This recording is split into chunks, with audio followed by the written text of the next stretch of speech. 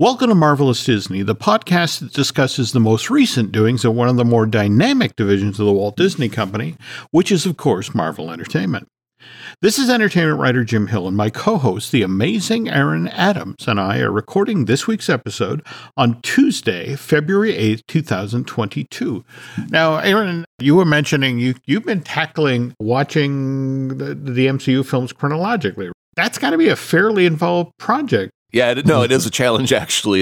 You get through two or three, and you're like, I think I'm done for a day or two, and you take a break, and then you come back to it. But I have found a few things, Jim. Okay, will you care to share? Yeah, the first are not so groundbreaking. I think they're kind of expected. I was mildly surprised to find that the Hulk was not in the chronological MCU on the Disney Plus app. And I think the simple answer is that's a Universal movie. They don't have the rights for it, right? There you go. I don't think that means they're disowning it from the MCU. I just think they don't have the rights to put it on their channel. And then the exact same story for why Spider-Man would be missing from the chronological MCU. Those are Sony Pictures. And so Disney doesn't have the right to put those on their channel either. So I think mystery solved. Put away your Scooby snacks. We got this one. Now, what does show up in the chronological MCU, this is where it gets kind of curious, is that they put in Marvel What If as canon for the MCU in the chronological MCU. Now, the reason I'm so flummoxed by this is that if you scroll elsewhere throughout the Marvel section of the Disney Plus app, you'll see that they've got Agent Peggy Carter, Agent of S.H.I.E.L.D., right there, ready to go. But it doesn't show up in the chronological MCU timeline at all, Jim. And S.H.I.E.L.D. doesn't show up there either. And Inhumans, they have Inhumans on the app, but they do not have it in the chronological MCU. But they do have Hawkeye, they do have WandaVision, they do have Falcon and the Winter Soldier, and then they have What If. And that's where I got so confused, because they're clearly disowning a few. But they are incorporating the new stuff that's showing up on the app, like Falcon and Winter Soldier. So What If makes me think you could be right, Jim. That Dark Sorcerer Supreme may actually be from the animated world in that new Doctor Strange trailer. And I could be wrong by poo-pooing that so early. I did find one mistake also so far in the timeline, since we were talking about Doctor Strange here, is that while watching Captain America and the Winter Soldier, they have the 3 helicarriers that can take out any threat on Earth at a moment's notice. And while they're talking about possible threats, they mention Dr. Stephen Strange as one of the threats that they could possibly target. At that point in time, we still have to get through Guardians of the Galaxy 1 and 2, Avengers Age of Ultron, Ant-Man, Captain America Civil War, Black Widow, and Black Panther before we get to the introduction of Doctor Strange. So now I have to wonder, because my memory can get fuzzy over the years, did we have a huge time jump within the movie Doctor Strange itself where he has his accident and then goes to study? And is it like a 2-year gap from the time the accident happens to the time he is the sorcerer? Because that could explain it away. I don't know. Yeah. But let me turn to our very dedicated audience. If anybody's going to know, it's these folks. So as I keep watching, I'll keep an eye out for more clues. Okay, cool. Okay, folks, we're about to jump into the week's news, and what a surprise. There's a lot of Spider-Man news, but speaking of news, the news portion of this week's edition of Marvel Us Disney is brought to you by Storybook Destination, trusted travel partner of the Jim Hill Media Podcast Network. For a worry-free travel experience, please book online at StorybookDestinations.com. This was the day that the nominations for this year's Academy Awards were announced, very early out in LA. I want to say 5:30 or thereabouts. And while Marvel Studios would have loved a Best Picture nomination for Spider-Man No Way Home, didn't happen. I had an industry friend reach out to me back on January 27th. That was when the Producers Guild of America announced its nomination for the Best Motion Pictures and Television Shows of 2021. And as soon as the PGA opted not to nominate Spider-Man No Way Home for its Darryl F. Zanuck Award, that's the one that's given out to the producer of that year's Outstanding Theatrical Motion Picture, my friend said, That's it. No Oscar gold for Spidey. They'll begrudgingly give it a nomination for Best Visual Effects, and it'll get a few nominations and maybe awarded to in the tech categories, but it's now officially locked out of the prestige categories. And sure enough, this morning that John Watts film only came away with a single award nomination, predictably in the visual effects category. It's going head-to-head with Shang-Chi, Dune, Free Guy, and No Time to Die, which all have stellar effects. So it's going to be interesting to see which of those 5 films winds up taking home the Best Visual Effects Oscar. You were noting, though, that maybe there was at least one person on the planet who benefited from their association with Spider-Man No Way Home. Yeah, well, I think that everybody was so enamored with the way that Andrew Garfield handled his portrayal of Spider-Man in No Way Home, especially that one scene where he saves MJ, and that very emotional. Everyone, will admit to being, I got choked up when I saw that. Even the burliest of men will have a little tear in their eye at that moment. And so a lot of people were like, oh, that guy needs an Oscar, but we're not going to give it to him for this little itty-bitty role in Spider-Man because it's not his movie. It's Tom Holland's movie. So it's like, what else can we do? And apparently, Andrew Garfield is associated at least with 4 Oscar-nominated films this year. Spider-Man being one for special effects. Another one is he is nominated himself for Best Actor as Tick, Tick, Boom. Mm-hmm. And I wonder if it's one of those things where it's like, man, the guy's done a lot of good work. And, well, we can't nominate him for Spider-Man. Can we push some goodwill over towards one of these other projects that he acted in? I think The Eyes of Tammy Faye is another one that's right. He was involved in, where I think Jessica Chastain got the actress maybe nod in that or something. Well, she played Tammy Faye to his Jim Baker. That's right. Wow. Yeah. Okay. So that's 3 out of the 4, and there is another one that he was involved with that got a nom for something. But anyway, it was like, hey, he's done a lot of great work this year. Let's look at this one role. Did he do good enough that we can just kind of push all of our goodwill into a pile into that one and give him the nomination? I mean, I don't know how it all goes down, what those people are thinking when they cast their vote, but he's done good work. He deserves some kudos. So, give the boy his lucky charm and let's move on. What's kind of interesting is that one of his biggest cheerleaders right now is actually Tom Holland. Tom is, of course, out doing the promotional tour for Uncharted, which, by the way, opens in theaters a week from when the show drops. That's another movie Tom Holland won't win any Oscars for, by the way. I'm just throwing that out there, a little prediction. I know it's far-fetched to have such a bold claim so far in the future, but you used to want to win an Academy Award because a movie would stay in theaters for months. And the notion was that if you won, you could then get 3, 4, 5, at least weeks, maybe months of more ticket sales. Whereas I don't think we live in that world anymore. And the PR team at Marvel, again, without a Best Picture nomination, they immediately pivoted back to, well, what tub are we thumping? And of course, we are now just $11 million away from Avatar's box office back in 2009 and 2010. They've actually projected out when it looks like it's going to happen. And as of right now, because ticket sales have slowed, the belief is that it'll be the President's Day weekend, which is Saturday, February 19th through Monday, the 21st. That's when it's going to slide past Avatar and ticket sales.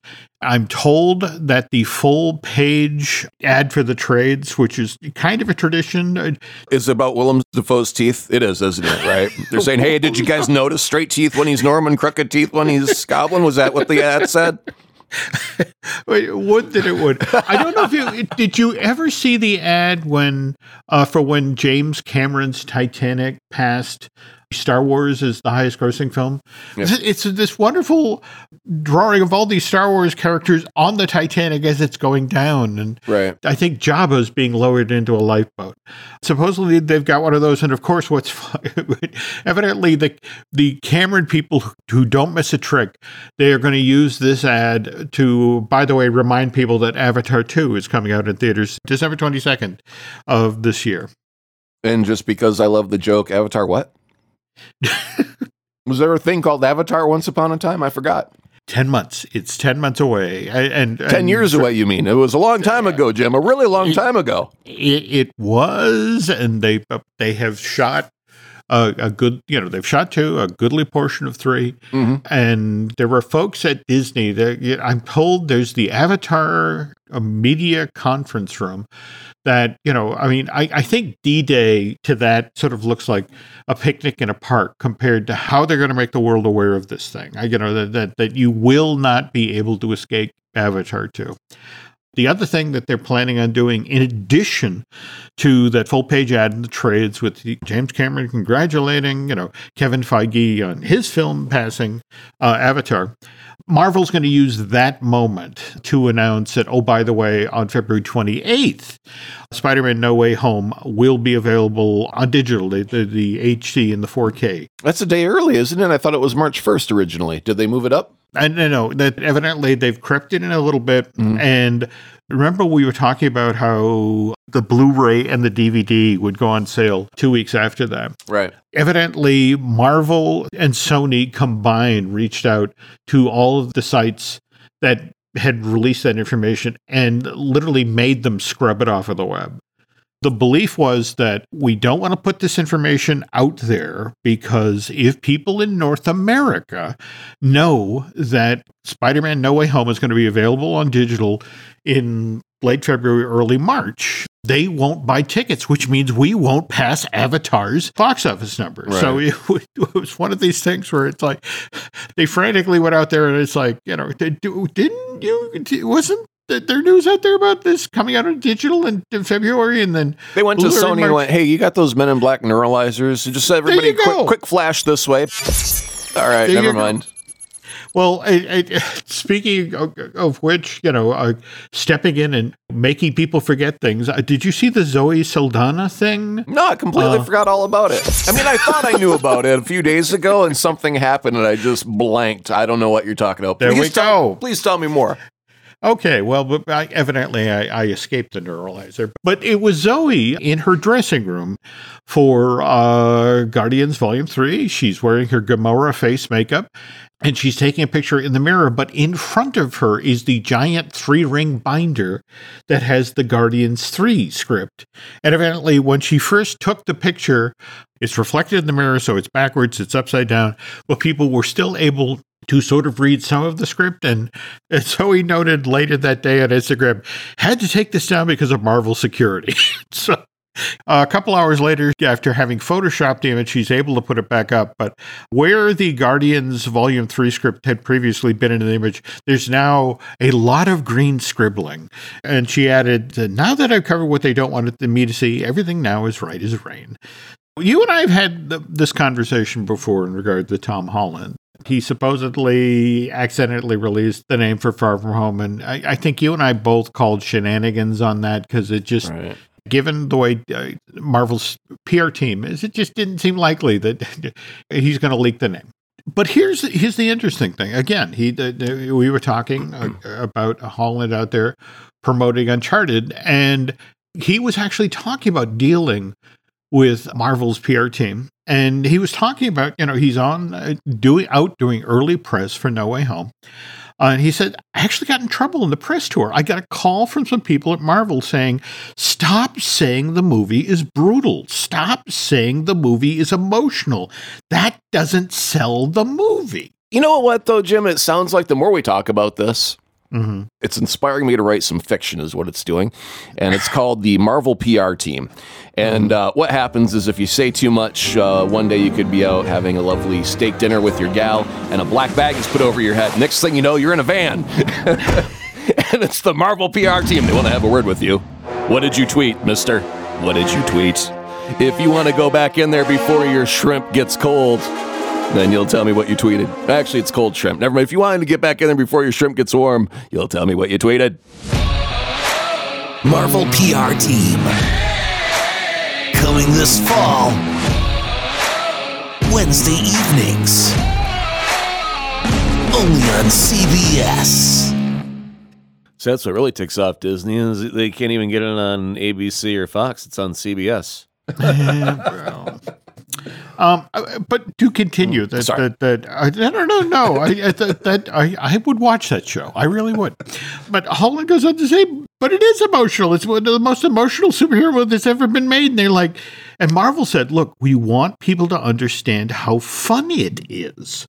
And I was like, it is fun, but it's also kind of heartbreaking. So I had to sort of change track on how I was promoting the movie, but I'm glad I at least gave people some warning. But the whole notion of bring Kleenex to the Spider-Man movie. I think he's right on, because the reason that Spider-Man has always been the hero is because he gets beat down within an inch of his life, but then he's got the strength, the inner fortitude to get back up and do that last breath final punch thing and save the day. And brutal is, I think, an appropriate word for the character, because it is, kind of violent sometimes with the fighting of the foe, and emotional, I think, is also appropriate, because he's a character that cares very much about his family and his friends, and he's always trying to protect them and keep them out of harm's way. So I think brutal and emotional are keywords that define the Spider-Man character. And right on to Tom, and boo to the Marvel PR team and your black bags and your mystery vans. Okay. Also worth noting that he is continuing to thump the tub for Mr. Garfield. He was talking with comicbook.com and just flat out said, look, I'd love to see an Amazing Spider-Man 3. What was so wonderful about Spider-Man No Way Home was how Andrew's version of Peter Parker was able to kind of make amends, kind of win back the general public. And that's why I'd love to now see another Spider-Man movie with Andrew's version of Peter, see where that character would go now. So, of course, before that can happen, someone actually has to write a script for the Amazing Spider-Man 3. And hadn't they had done... No, I don't think they put any money into it until they counted their beans at the end of Amazing Spider-Man 2, because it's usually business-wise... especially with studios and whatnot, and you got to figure out how you did, and then you course correct, because did the guy write whomever wrote your script, do you stick with them or do you change? Right? It's like switching quarterbacks, and that's part of it. But I had a friend that he was going to go see the Spider-Man No Way Home, and he goes, what should I watch beforehand? And I said, watch all of the Spider-Man movies, and he's like, all the ones with Tom Holland. And I said, no, all of the Spider-Man films from 2002 all the way on. So he did. And he watched them all in a marathon right before he went to go see Spider-Man No Way Home. And he did catch the fact that MJ's fall in No Way Home, he's like, it's shot for shot the exact same. The sound was the same. And he's like, as soon as I saw it, I knew what was coming. I had this dread. And the reason that it was so fresh in his memory is because he had never seen the movies before. And the fact that they actually killed off Gwen Stacy was a complete shock to him. Like, I can't believe that you guys can do that in a movie, right? Kill the girl? You can't kill the girl. That's a rule. And so that he was emotionally kind of traumatized a few hours earlier by Gwen's death. And then when it starts to happen to MJ and they do everything visually and sonically the same, like he was ready for the adult diaper of like, oh no, here she goes. Oh, my girl.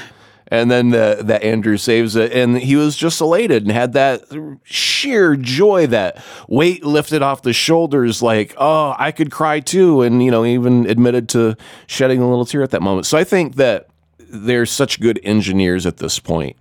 They know how the machine works. They know how to tune that engine, and they do it well.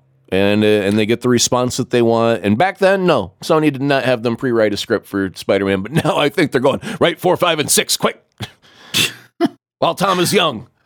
Well, I'm kind of hoping in the not too distant future, your friend will sit down and have to watch Deadpool and Deadpool 2 before he then heads out to see Deadpool 3, because Ryan Reynolds is actually out there talking about Deadpool 3. I mean, his whole career as Deadpool started by Ryan Reynolds out there talking about Deadpool when he shouldn't have been talking about Deadpool. It was like Fight Club.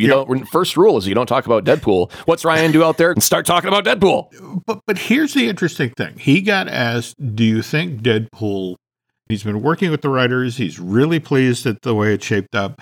And evidently, Disney and Marvel are still behind the idea of, okay, this will be R-rated and this will be as outrageous as the other ones. But it's just, what's holding it up at this point is supposedly just in the past year or so. He's done Free Guy, he's done The Hitman's Wife's Bodyguard, he's done Red Notice, and he's even got The Adam Project, which is a new film for Netflix that opens next month, March 11th.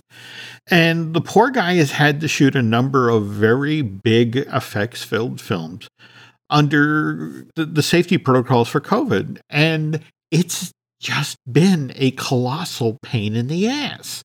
And supposedly it's Ryan himself. It's like, look, nothing personal. I really want to make Deadpool 3. I just don't want to make it under COVID protocols. So, can we hold off on shooting this till after that wraps? And just in the past week or so, a couple of stories have bubbled up about what it's like to shoot a superhero movie in the era of COVID. And Chris McKenna and Eric Summers, the two writers of No Way Home, talked about, for example, how they had to change Aunt May's death in that movie.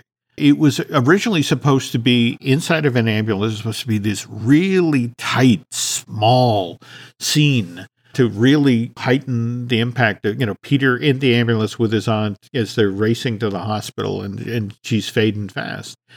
But the production team is like, with the COVID protocols, we can't shoot inside of an ambulance. We can't, that there's just no way we can do this safely. And so that's actually why they changed it to the wide open spaces of the lobby of Happy Hogan's condo after, the Green Goblin had thrown that pumpkin bomb and basically blown out, the doors and the windows. Mm-hmm. But yeah, it literally forced them to change the story. And another thing that McKenna and Summers revealed in a recent interview was that the Green Goblin was originally not supposed to be No Way Home's central villain. The big bad, the one who took out Aunt May. Now, mind you, Chris and Eric would not reveal which Spider-Man villain was originally supposed to be. What? No Way Home. Wait a minute. Home's big bad.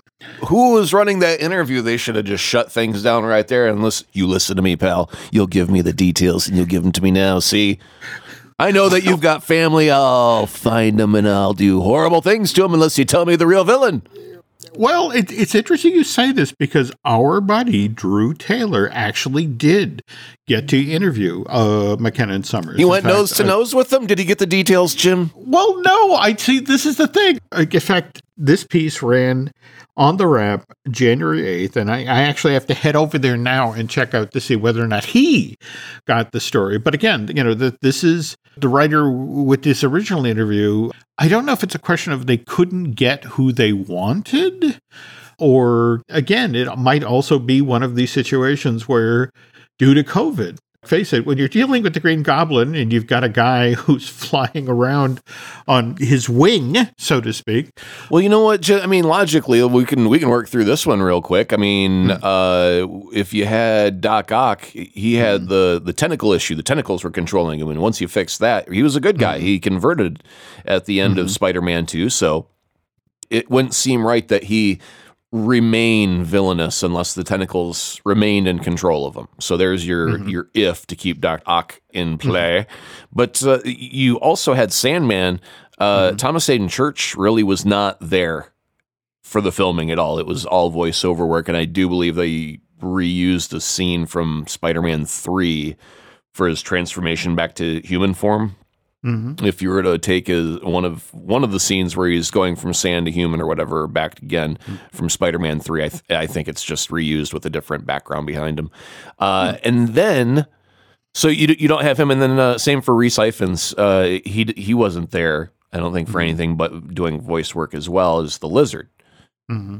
So if you don't have those guys available, that could make it difficult to make them the main protagonist, and that would be why they could have been. But then again, Sandman at the end of Spidey 3, Spidey let him go, and they were buddy-buddy, and Sandman starts off defending Spider-Man, saving him from getting shot, right? Yeah. So I wouldn't say it would be him.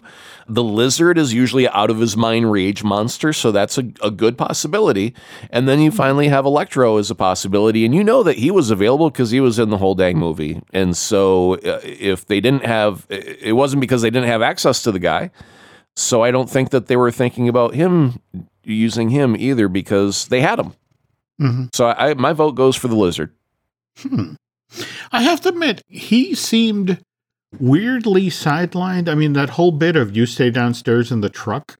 Yeah. Well, I think Amy Pascal, during an interview, it was asked about, reuniting all of these various actors and if it was a challenge. And she had mentioned that, there was difficulty getting one, but it wasn't the one you think. And we all were assuming it was Toby right off the bat. So if it wasn't the one you think, that means it was one of the other ones. And that could have been Reese. We're going to put Drew in the case. Yeah. At the very least, folks, make a point of circling over to the Wrap and checking out his interview with McKenna and Summers, which again got posted back on January 8th. Is when we shine the bat signal up in the sky to summon a Drew Taylor? What is the logo? Is it a beard? Is it a computer keyboard? What's his logo that we shine up in the sky? I want to say it's an image of Nova the Wonder Dog. Nova the Wonder Dog. Okay. Nova the Wonder Dog. So, but we'll have to check with Confusing for Nova because she always feels like she's being summoned, and he's like, "No, you stay," and she's like, "But my light is up in the clouds. You stay. I've been summoned."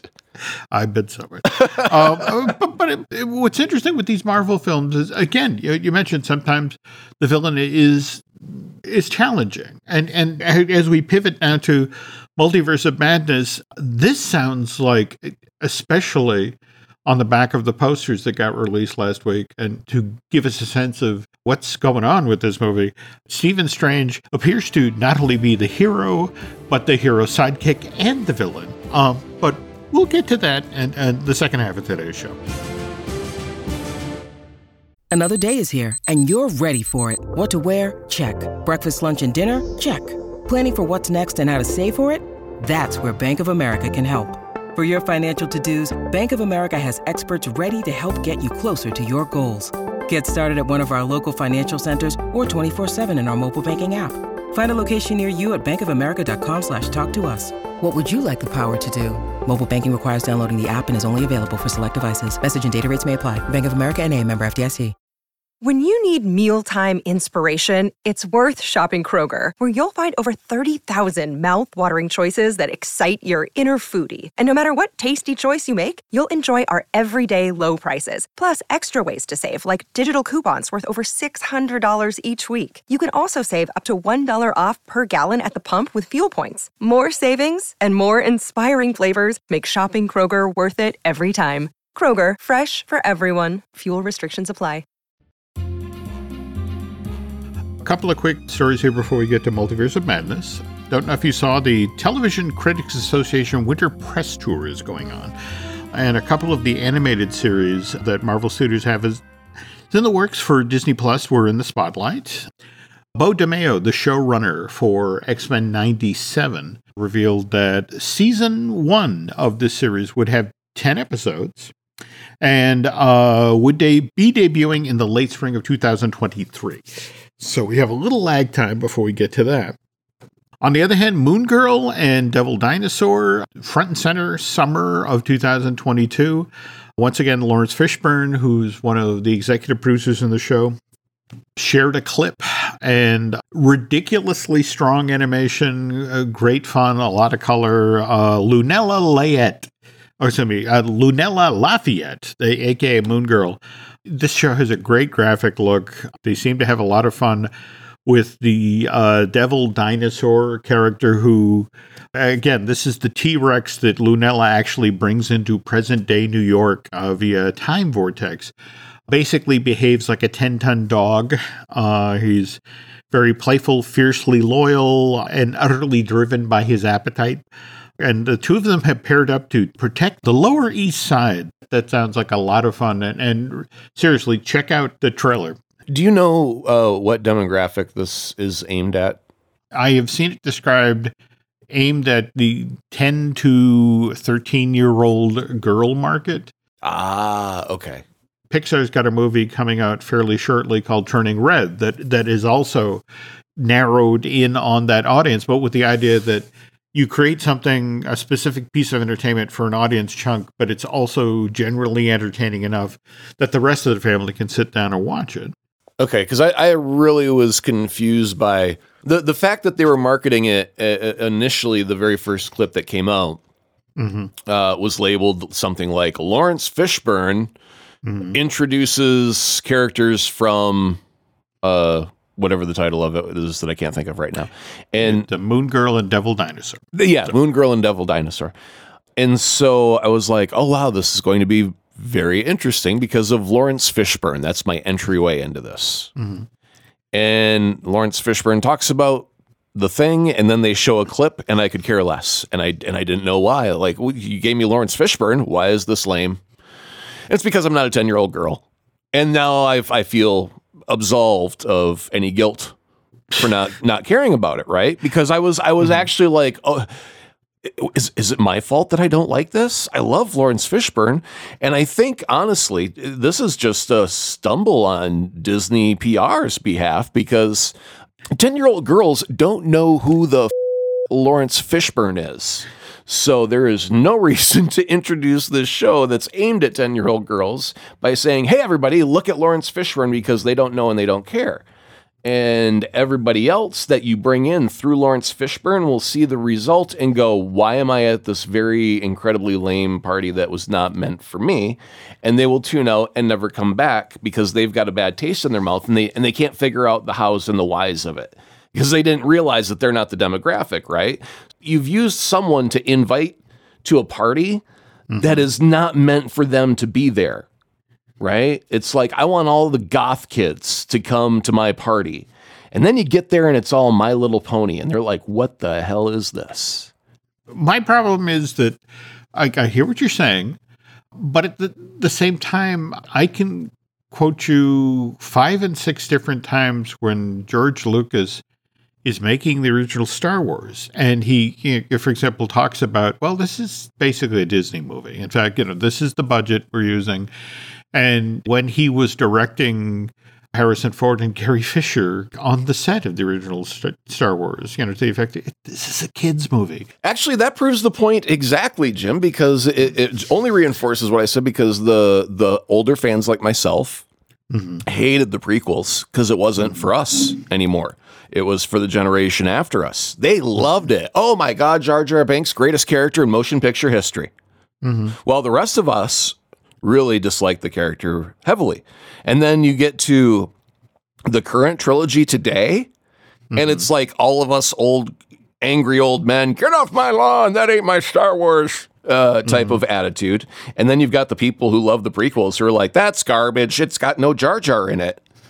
And then you've got the really young kids who are like, oh my God, Rey and Kylo, I'm going to call them Rilo. That's so beautiful. It's the most tragic love story since that old Shakespeare dude wrote that thing about Romeo and Juliet. That's how it turned out, right? That's exactly it. We kind of like grow out of it because they're making it for kids. And that was the thing, is like, that's a kid's thing. And they used the wrong face to introduce us to it. I mean, it's okay that Lawrence Fishburne's behind it and he's working on it and he's a part of it. That's wonderful. But in your first clip, don't trot him out as like, hey, everybody, look, it's Lawrence Fishburne, because I'm expecting him to swing a sword like he's in the freaking Matrix. And he didn't do that. He didn't do that, Jim. He didn't swing no swords.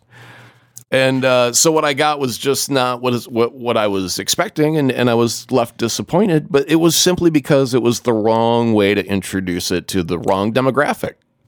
They swung out. That is an interesting observation. We'll have to circle back on this come the summer when we have more than 38 seconds worth of Lawrence Fishburne animation. To see how the actual show is. Yeah. But back to other Disney Plus news, Armor Wars, which is going to be the limited series to star Don Cheadle as Rhodey. That's supposed to begin shooting in October, November of this year. Hey, remember when he got nominated for an award for showing up on set one day? Wasn't that a hoot? Remember how we were all excited about that? Like, hey, I remember that one day that he showed up on set and smiled and said, 2 sentences, 3 sentences, and then was never heard from again. He won an award for that. No, it's okay. He tweeted out, hey, guys, I don't get it either, but whatever. It's okay. It's just an award.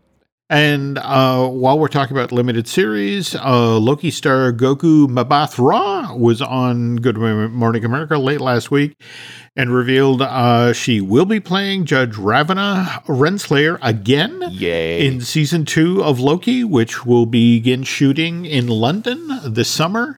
And you got to wonder if they're the limited series that's going into the sound stages that Secret Invasion is shooting over in the UK right now. And speaking of which, we were talking earlier in the show about Zoe Saldana and getting on Instagram and getting cuffed by, Marvel security. The black bag went over her head. She was dragged into the van, kicking and screaming. You hush, young lady. Take that picture down.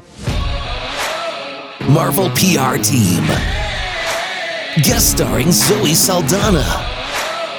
Wednesday evenings. Only on CBS. Well, the interesting thing is Samuel Jackson did the exact same thing this week. He took a picture in his dressing room of a far younger Nick Fury, a Nick Fury with no scar and no eye patch. Well, no, wait a minute. Hold on. What was he took a picture of it, so it wasn't a picture of it. It wasn't a selfie, as the kids would say, right? I think he took it in the mirror. Oh, okay. I for some reason I was thinking like a stunt double that was, like you don't de-age like right there on the spot. You got to do that visually in visual effects. So I was like wondering how young did Sam look if it was just makeup. Here's the thing he tweeted out with this image. Patch, no patch, scar, no scar, old school Fury, gotta find the groove, and then hashtag Secret Invasion, hashtag just like riding a bike. And, there was no Marvel security breaking in and making Mr. Jackson take down his Instagram post, because you don't do that to Samuel Jackson. I can imagine the expletives that would go flying from that mouth once they tried to place a bag over his head. They would be put in their place, rightfully so. And they would leave with their heads held low. Marvel PR team. Anybody move out, blow your head off. I'm sorry, Mr. Jackson. For real. Okay, and seeing as we're sharing Marvel Studio news, we might as well share a little Spunk news. We had news that Dakota Johnson is going to star in Madam Web. What's your take on that, Aaron? I like it. Yeah, I'm curious to find out what everyone else thinks. If you want to tweet us your reaction to the casting of Dakota Johnson, I think it's really cool. I think she's a great actress, a welcome addition to the MCU, whether it's Spunk universe or proper MCU, doesn't matter. She's a good actress. And I am curious, though, because, when I'm familiar with Madam Web, it's the old version that can't move. She's stuck in a place with a medical condition, and so everything has, like Peter has to come to her and ask for advice. She's like the Oracle baking cookies, right? And I do understand that I guess there was a younger, more action-oriented version of Madam Web that they had in the comics at some point. So I'm assuming that's the version that she will be playing of Madam Web. I'm assuming that as well, but we have a screenplay for this thing being written by Matt Samza and Burke Sharpless. They're the folks who handled the script for Morbius, and we also have a director already assigned to this project, and S.J. Clarkson. I wonder about the Morbius screenwriter's choice, whether or not their take on that character is going to impact, how Madam Web is approached and in what time period Madam Web gets approached. I wonder how much chit-chat they do, like, while they're brainstorming of... Obviously, you're focused on your project. If you're writing Morbius, you're writing Morbius. That's it. Case closed. But, what if... I know Madam Web's right around the corner. What if we had this little thing that tied to it? And they call up, like Amy Pascal and go, Amy, we got an idea. What do you think if we did this? And she's like, oh, my God. And then she throws a sandwich at Kevin Feige for no reason, just out of sheer excitement. And then says, yeah, write that. That would be cool. Kevin will hate us. By the I think they have to do some pre-planning, right? I mean, they're trying to orchestrate, and they don't have Kevin to shepherd it the way that Kevin does for Marvel. So I think Amy is the head of all of that, and so she's going to be the mouthpiece and the filter that everything is run through at Sony. And I don't know how much input she has in the storytelling aspect, right? Maybe she just hires talented people and lets them do their job and lets the brain trust critique and revise, etc. But she's still got to have like a game plan, and she's got to be receptive to creative ideas that help tie all of this together, because if they want to replicate it, they have to be open to that, where are those threads of connectivity? And so I kind of have this feeling that the writers are like, focus on Morbius. But if you think of anything cool from Madam Web, shoot me an email real quick. Wink, wink.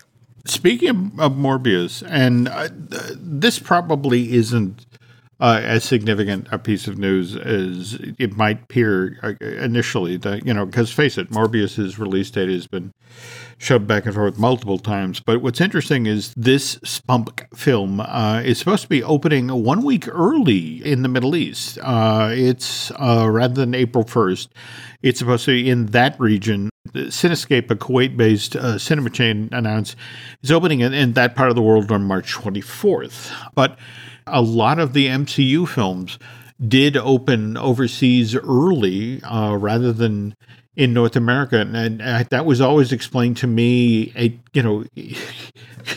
by folks to avoid working piracy. Here.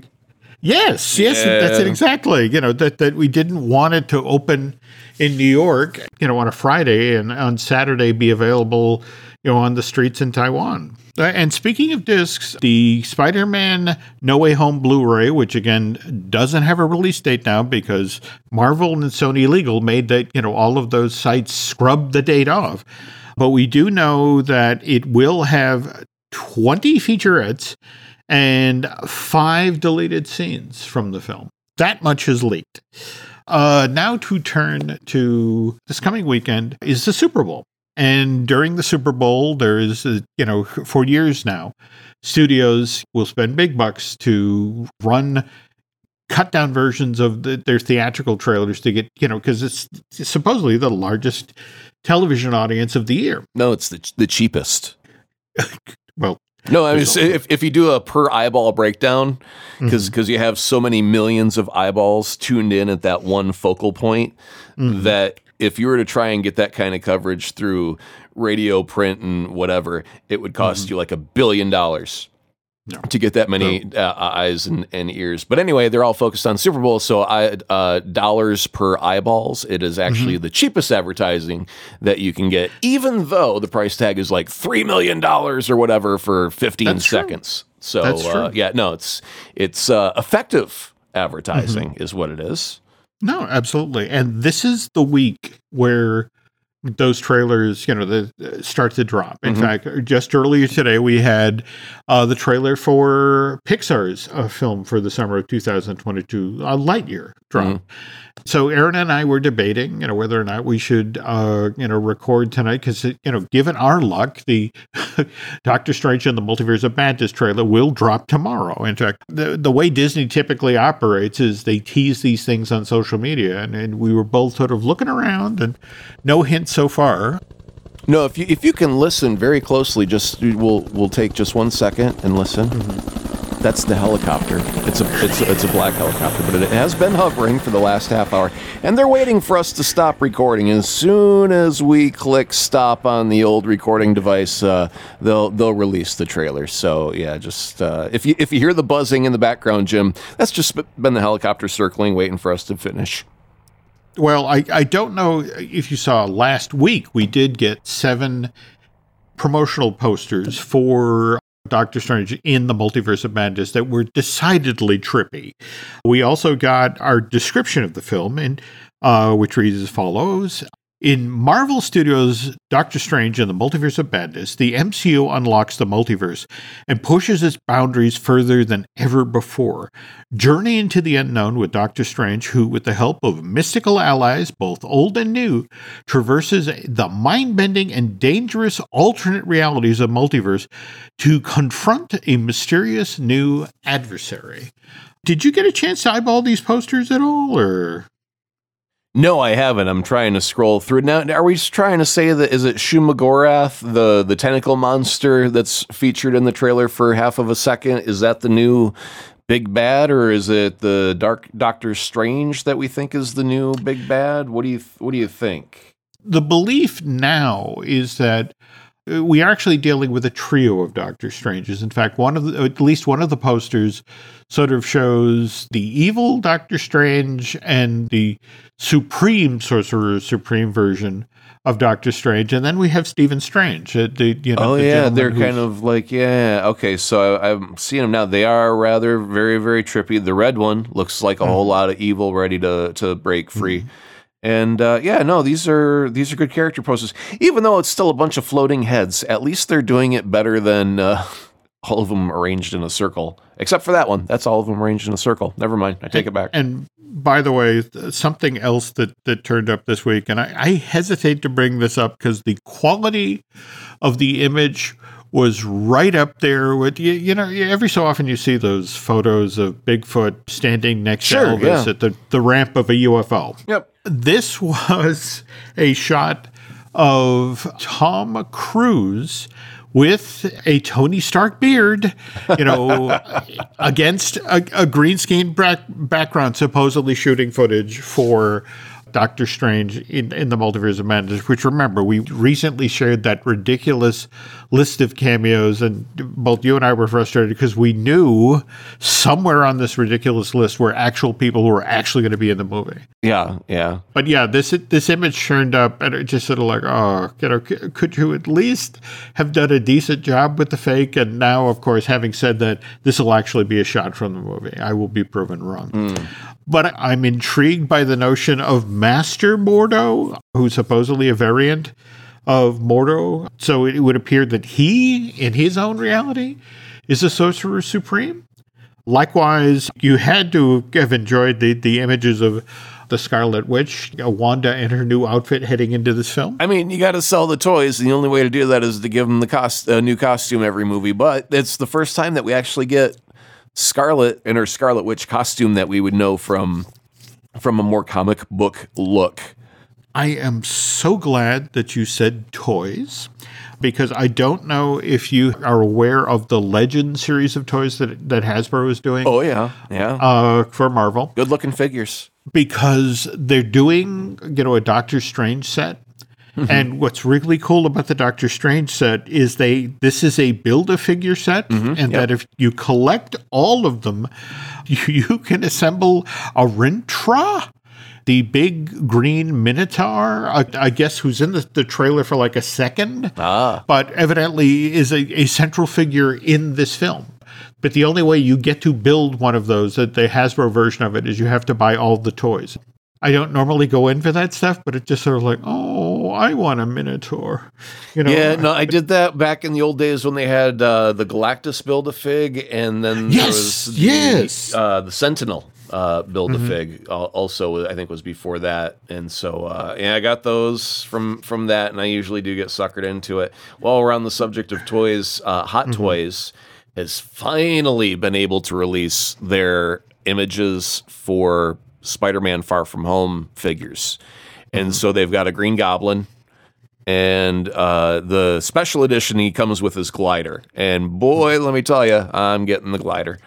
And then along with that, they've also released pictures of their Alfred Molina and Doc Ock. And this is the one where I think everybody universally agrees the head sculpt on Alfred is because if I were to take my iPhone and hold it up to any of my Tony Stark figures, it will say, that's Robert Downey Jr. I can unlock Robert Downey Jr.'s cell phone using a Hot Toys. It's that good looking. And This does not look like Alfred Molina, not even a little bit. And so I think that they might end up doing a resculpt because the fan voice has been pretty unanimous in that needs some more work. Put it back in the oven. It's not done baking. But the toy itself, the tentacles and the outfit, the suit, the everything else looks spectacular. And and I mean, it's still got like another year before it comes out. I said they've got a really long lead time on their like, hey, look what we got to the time it comes out. So both the Goblin and Doc Ock will not be released at least until like mid next year. Okay. So they got some time, but it looks great for the most part, and we can't wait to add them to the collection. Normally, this time of year, we would start to see lots more teases of toys because, of course, Toy Fair traditionally held in New York this time of year. In fact, we were just talking about the President's Day weekend. That's when it was normally held at the Javits Center from the 19th of February through the 22nd. But that's why I never got to go. Was President's Day weekend. I was always at a mattress sale. There we go. No, Nancy and I used to love to drive down to the Javits Center because what was amazing about it is that you would see, just as you were talking, all of these companies that had licensed toys for upcoming films, and you get to get these great previews of movies that would either be coming out that spring, that summer, or sometimes as far out as the holiday of that year. And unfortunately, back on January 12th, I want to say for the second year in a row now, the Toy Fair International got shut down. Hoping it would be back for 2023, which, if what you're saying is true, the hot toy of Green Goblin and Doc Ock will probably be front and center there, and maybe by then it'll have fixed the sculpt. In my random wanders down toy aisles, there has not been a lot of diversity of the Spider-Man toys. And I was wondering, is that because Marvel so closely guarded the secret of Andrew and Tobey that they didn't even leak that to their toy partners, and there's just no toys available for that? Because I think they would be selling like crazy if there'd be a Tobey and an Andrew Spider-Man along with a Tom Spider-Man and all the villains in toy form, and it's just not there. I want to say that in Target, there was a $97 assortment of Spider-Man toys. That was fascinating about the set is it was Tom Holland Spider-Man with Benedict Cumberbatch's Doctor Strange. They also had the villain from Far From Home. Mysterio. What was fascinating, it was about 10 figures on a pretty sizable cardboard box. And it was just, but it was, and it was missing 90% of the characters from No Way Home. Yeah, well, that was, but the interesting thing is it was the logo that was used to sell this was the Spider-Man No Way Home logo. And that was the thing. It was looking at it. It was one of these things where it's like, and this was when you and I were discussing all of the rumors about Andrew and all the rumors about Tobey. And it was just sort of looking at, okay, who actually made the box? Who actually got revealed? I'm just kind of wondering if this was a secret that was almost too closely held to the vest so that they weren't able to capitalize on all of that success with toys. You make a freaking fortune off of the toy side of your division, right? Mm-hmm. I mean, you could tell 100 stories about animated movies and how, they're in the park or they're making sequels just based on toy sales. It's so interesting you say that because there's the famous story about Disney buys, Marvel in, August of 2009. They call Sony and we need to have a meeting. And Sony panics because they think, oh my God, they're going to pull the film rights to Spider-Man. And the Disney reps arrive and sit down with the folks at Sony. It's like, no, you keep the film rights, but we are taking back the toy rights. Right. And that's the sweetest cherry of them all because that's where the real money is. Yeah. Especially for Disney and Marvel right now. If they're only getting like 25% of the film because that's all they put in and the budget, they got to make bank somewhere out of that. And I've got a copy of that book about when Ike Perlmutter was making his run initially at Marvel, and it wasn't for the comics. It was for the characters, for the rights to make the toys. Yeah. And to this day. So that's another story we're going to have to circle around to at some point. But for now, folks, that's going to do it for this week's Mud. Aaron, as always, you've put a lot of interesting, fun stuff up online. In fact, what were you talking recently about having to adjust Len's voice to add a little more chagrin or irony? I forget which style you had to spin. It was someone was asking if he didn't sound as jubilant. So I said, well, that was my fault because I didn't run Len through the Jubilizer plugin. There we go. Yeah, there we go. So, that's some fun stuff online. So where can they find you in the social media realm? Well, on Twitter is the quickest way, at AzaProd, but I have to caution, you do have to write it in Chinese because I am at the Winter Olympics. I am taking part in the extreme sledding competition. I did place good enough to win aluminum, I think. It smells like tuna, and it could just be the lid off of a Friskies can, but I'm having a lot of fun. Are you luging? Please tell me you're not luging. No, I haven't hawked up a luge in a while. The phlegm has cleared up, so I haven't been luging at all. And it's really gross to spit in public, so I try not to luge until I get back to the hotel. There we go. Okay, well, on the other hand, for us, social media, we're that much easier to follow. Nancy would like me to remind you all that you can find us on social media on Twitter and Instagram as Jim Hill Media. Over on Facebook is Jim Hill Media News. We do have two other podcasts we do here. We have Disney Dish with Len Testa, who Aaron was just chatting about. And likewise, we have Drew Taylor, the gentleman who did that interview with Chris McKenna and Eric Summers for The Wrap. Yeah, so if you want your Marvel content, don't come here. Go to Drew from Fine Tuning, the animation show on the Jim Hill Media Podcast Network. On The Wrap, his interview over on thewrap.com. Oh, I'm sorry. Okay. I guess that's going to do it for this week. So I have to go outside and wave off the black helicopter. So for now, thanks for listening. And Aaron and I will be back soon.